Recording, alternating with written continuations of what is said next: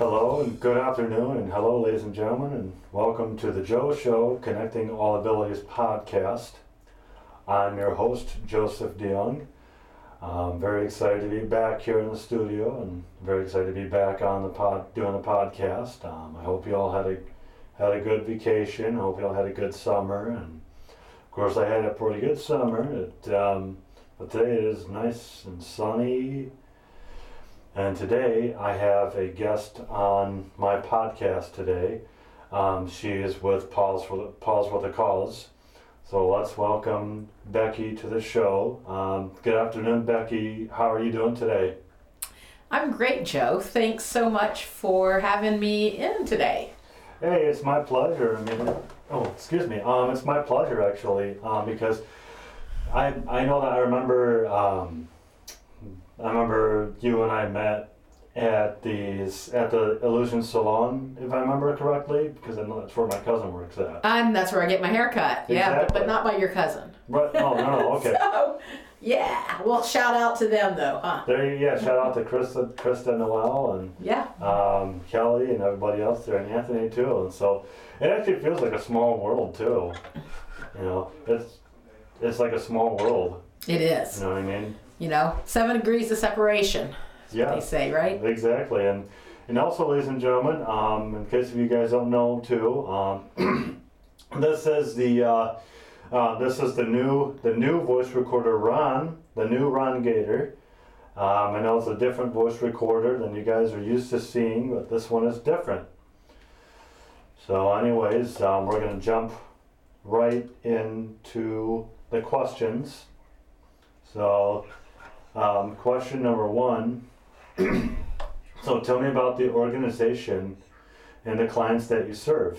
Yeah, Paws with a Cause places assistance dogs with individuals with a wide range of physical disabilities, hearing impairments, seizure disorders, and children with autism.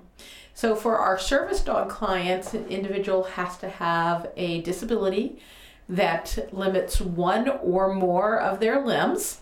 And it might be an individual that uses a wheelchair in their ability to be mobile.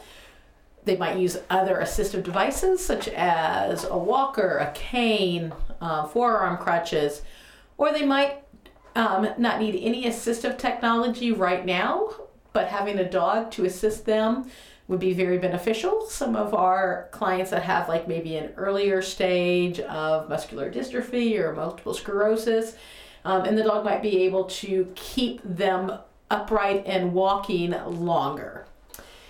Then our hearing dogs are trained for individuals that have bilateral hearing loss, and they alert them to common household sounds in their home and in the environment that they are in. Our seizure response dogs are for individuals with diagnosis of epilepsy, and they respond when a person is having a seizure or slightly after a seizure, and might do some supportive assistance for them during or after an episode. And then we train dogs to assist children with autism. So that is our only program where it is a facilitated program, which means the child or the dog actually works for the child but follows the directions of the parents. The directions of the parents, actually, correct too. Yeah. Correct. So do you guys also have dogs for folks with visual impairments?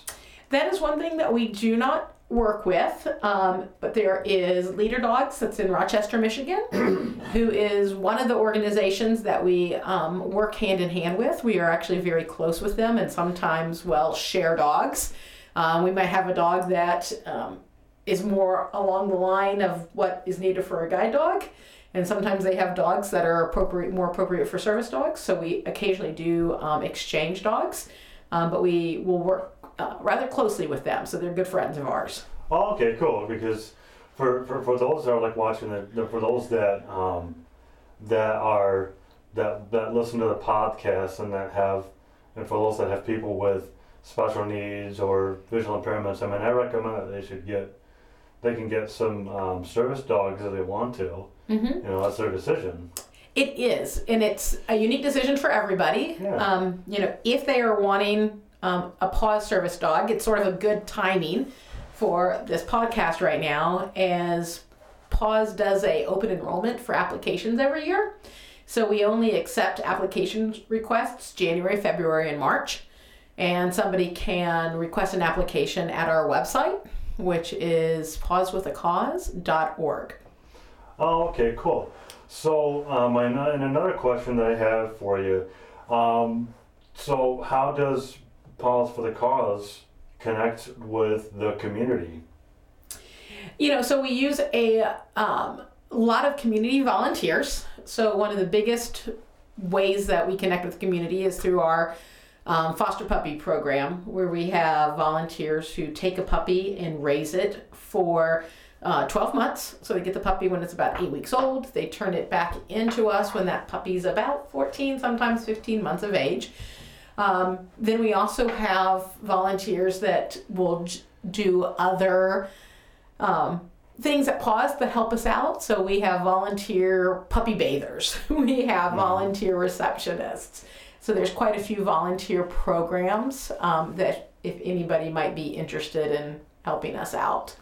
Yeah, because I think because I think there are some folks with some students and that work there that go to school that I think they can like come and like volunteer and help out with the dogs too, and like play with the dogs and then like feed them and bathe them and like take care of them. So do you have any schools that come and volunteer?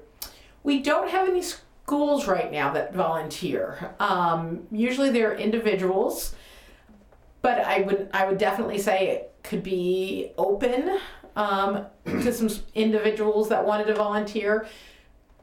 We have, like right now, I know we have people who come in and are puppy socializers.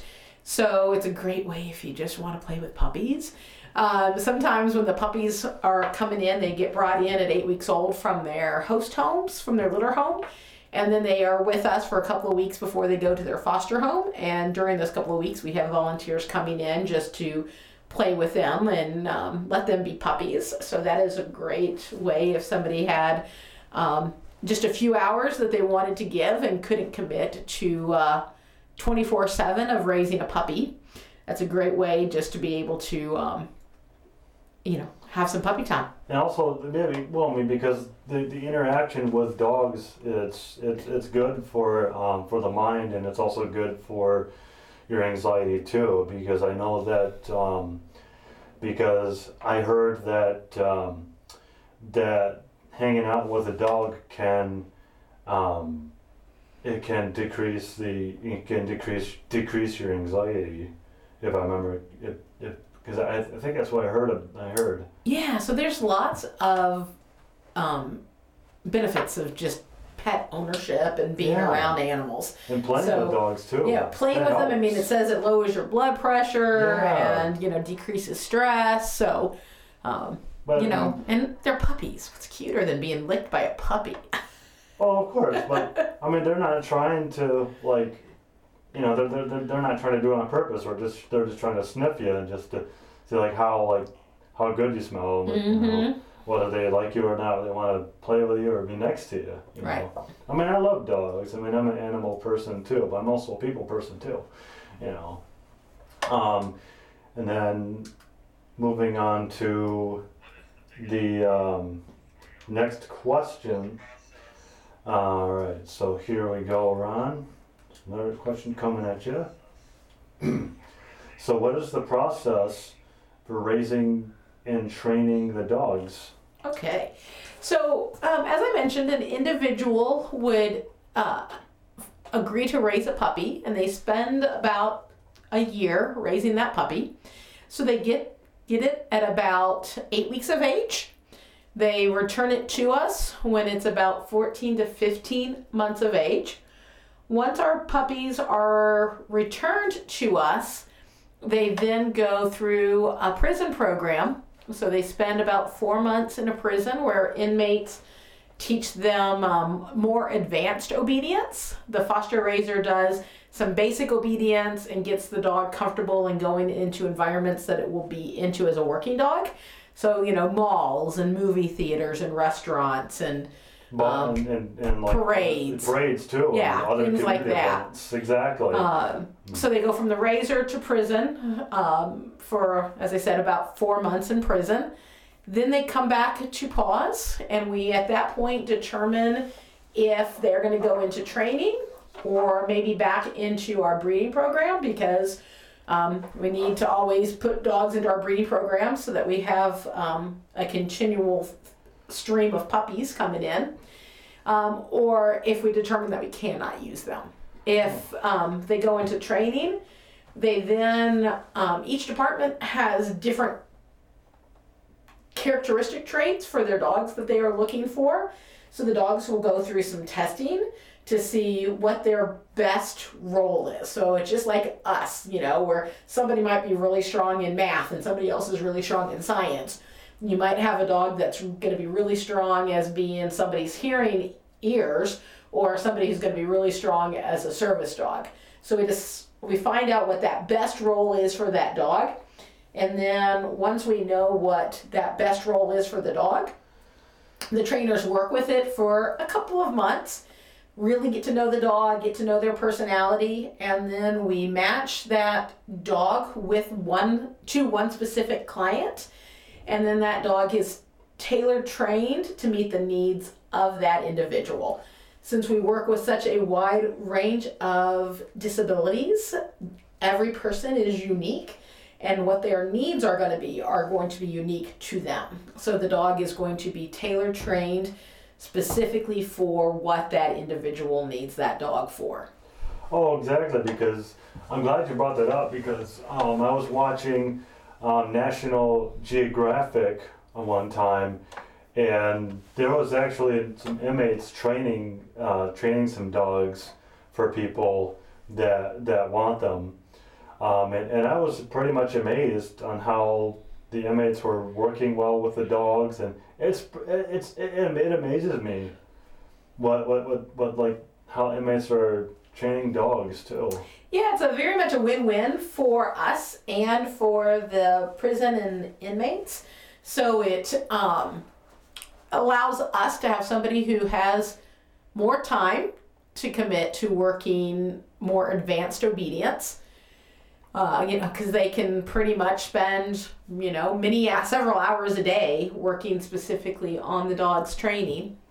And it also can teach inmates some valuable skills that they might utilize once they are paroled. And they've also found that it has reduced offenses in prisons.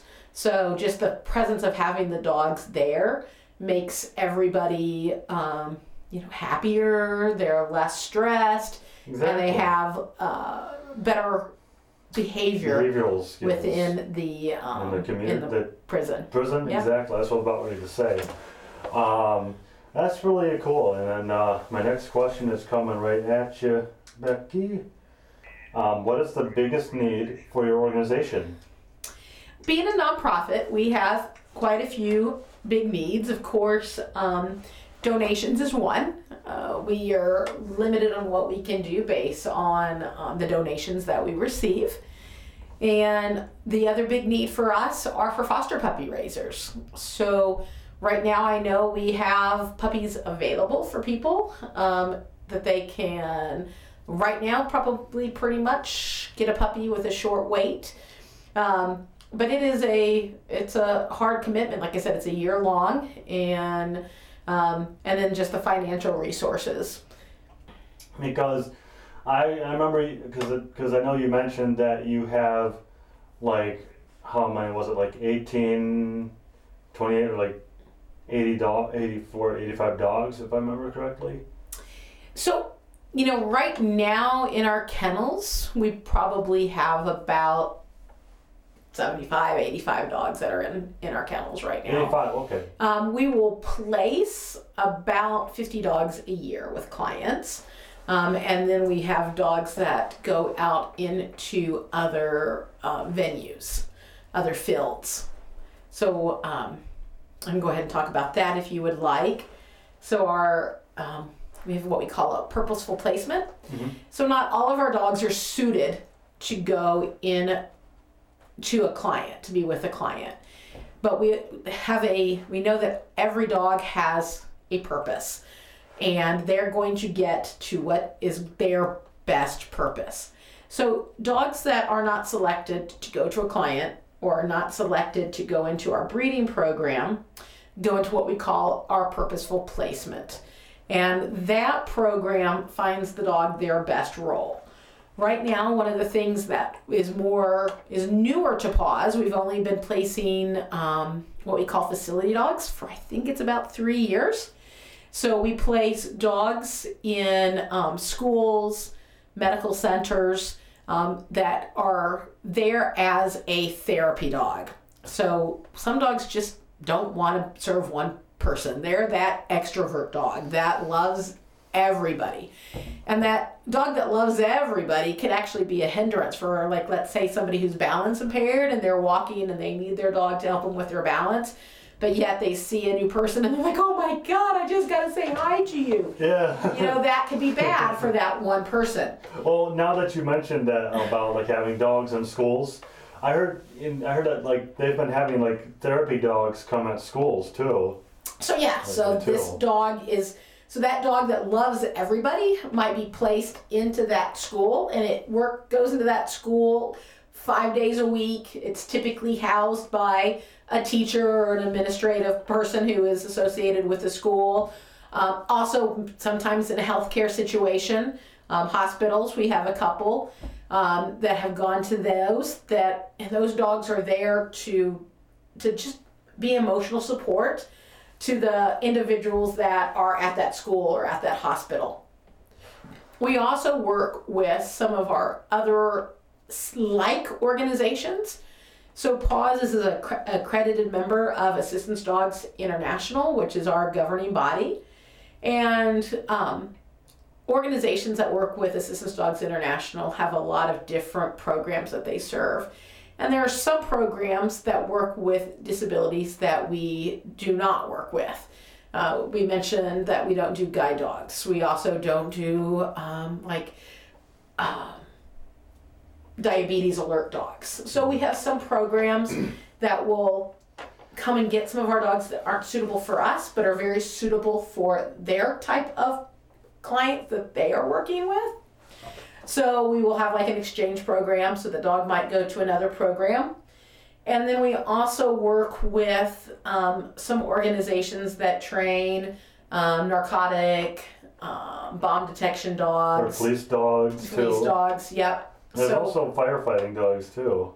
So yeah, the explosive detections, the accelerant detection dogs. So we try what we can. Like right now, about 80% of our dogs find a working home, whether it's with a Paws client or working in a school or working alongside, a police officer's detection, going to another program. So majority of our dogs, we are very happy to say, go into a working role. All right, that's really amazing. All right. Do you name the dogs, or do the clients name the service dogs? So we do name the dogs because they get their name at 8 weeks old when they go out to their foster home. So most of our dogs have a theme. So they're going to have a letter theme or a theme. So they all might have their name start with the letter A. Or they might all be flowers or colors. And so what happens is the person who raises the puppy, they get a list of names that have been approved that they can pick from. And so that raiser then gets to pick their puppy's name off of that list. Oh, okay, because there's like some cute names for puppies out there too. Because I know there was a YouTuber that had a poodle named Chocolate. Yeah. Which is a really nice name too. I mean, I actually love that name. So it could have been from the color litter or the candy litter, there probably you go. Probably the candy litter, I mean, that too. Yeah. Mm-hmm. But, if if you had a dog, what would you name your dog? I have 3, but I have unique names, I guess, for mine. So my youngest one's name is Zing. So. Oh, how about the other one? Then I have a Twist and a Jive. Oh, okay, cool. Because I had a babysitter that I used to go to, and she had a dog named Harley. It was a Rottweiler.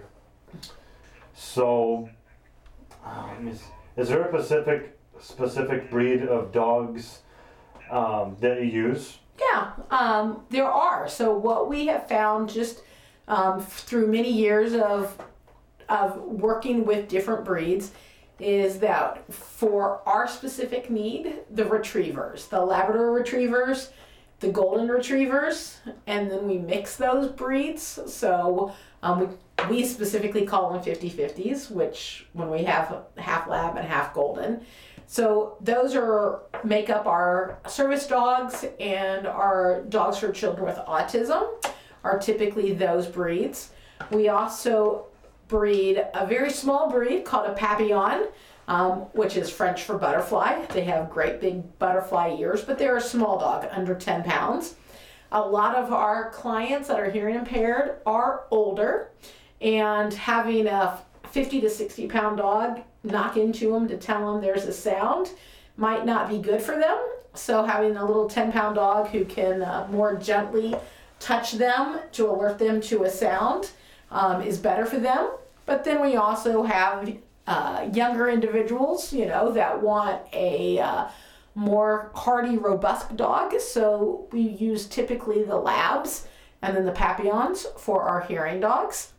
And then Paws also wants to serve individuals that might be allergic to dogs. So we offer standard poodles. Oh, okay. So how many standard poodles do you have? Oh, gosh. That's a hard question for me to tell you at any given time. There's a couple of them that are in training right now. Well, we got to stick to the conversation. Yeah, so they're probably make up about maybe 5% of the dogs that we place. We don't place as many of them because there's an associated cost with owning a poodle. So if you don't need a poodle due to allergies, the cost of having to maintain their coat can be rather expensive. So for somebody who doesn't have to have a poodle, having that additional cost might be hard for them to have to do every couple of months. So we don't do as many of them as the Labs and Goldens. But then the nice thing is somebody who has an allergy to dog hair, they can still receive a dog from us.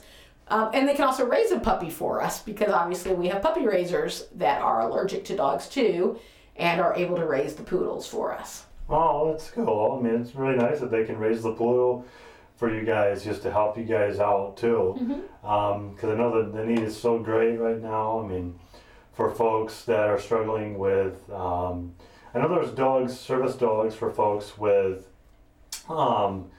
anxiety too.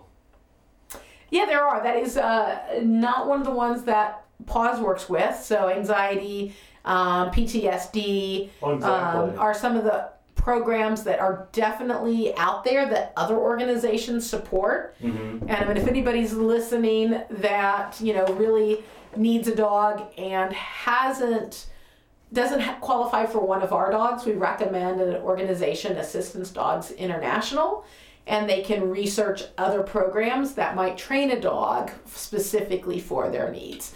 Because there are a lot of different disabilities out there, and we only are able to cover a few of them. And then my last question for you, how can people get a hold of Paws with the Calls if they would like to get a dog or volunteer for a position at Paws for the Cause? So they can check our website that has tons of information, www.pawswithacause.org. They can request an application during our open enrollment period, which will start January 8th and run through the end of March. They can also go on there to volunteer to raise a puppy. If somebody is listening and they're with a school that is looking for a facility dog, that application is on there. or an individual can also call us at 616-877-7297 and get directed to the person that would best fit their call request. Alrighty. Well, thank you very much for coming on the show today, Becky. Before we go, is there anything that you would like to maybe say or add to the conversation or anything regarding Paws with a Cause? Probably one of the last big things that I should have mentioned earlier for anybody that might be in need is that Paws is one of the few organizations that places our dogs at no cost. So it costs about $30,000 to train a dog, and the applicant, all they have to do is pay a $25 application fee, and then they are responsible for the yearly upcare of the dog. But all of the dog's training and all of the support throughout the working life of that dog is at no cost to them. All right. Well, ladies and gentlemen, that concludes today's episode of the Joe Show, Connecting All Abilities. If you enjoyed this episode of the Joe Show, Connecting All Abilities podcast, please don't forget to like, subscribe, and share and comment down below. You can find my podcast on the Whole Picture Podcast Facebook page, powered by WKTV. And you can also find my podcast on Spotify, Apple Podcast, Anchor.fm, or Stitcher. And also my podcast airs on Tuesdays at 12:30 p.m. and Thursdays at 9:30 p.m. on WKTV channels Comcast 25 and AT&T 99. So I will see you all next month for another episode of the Joe Show, Connecting All Abilities podcast. So please take care of yourselves and each other. And until next time, peace.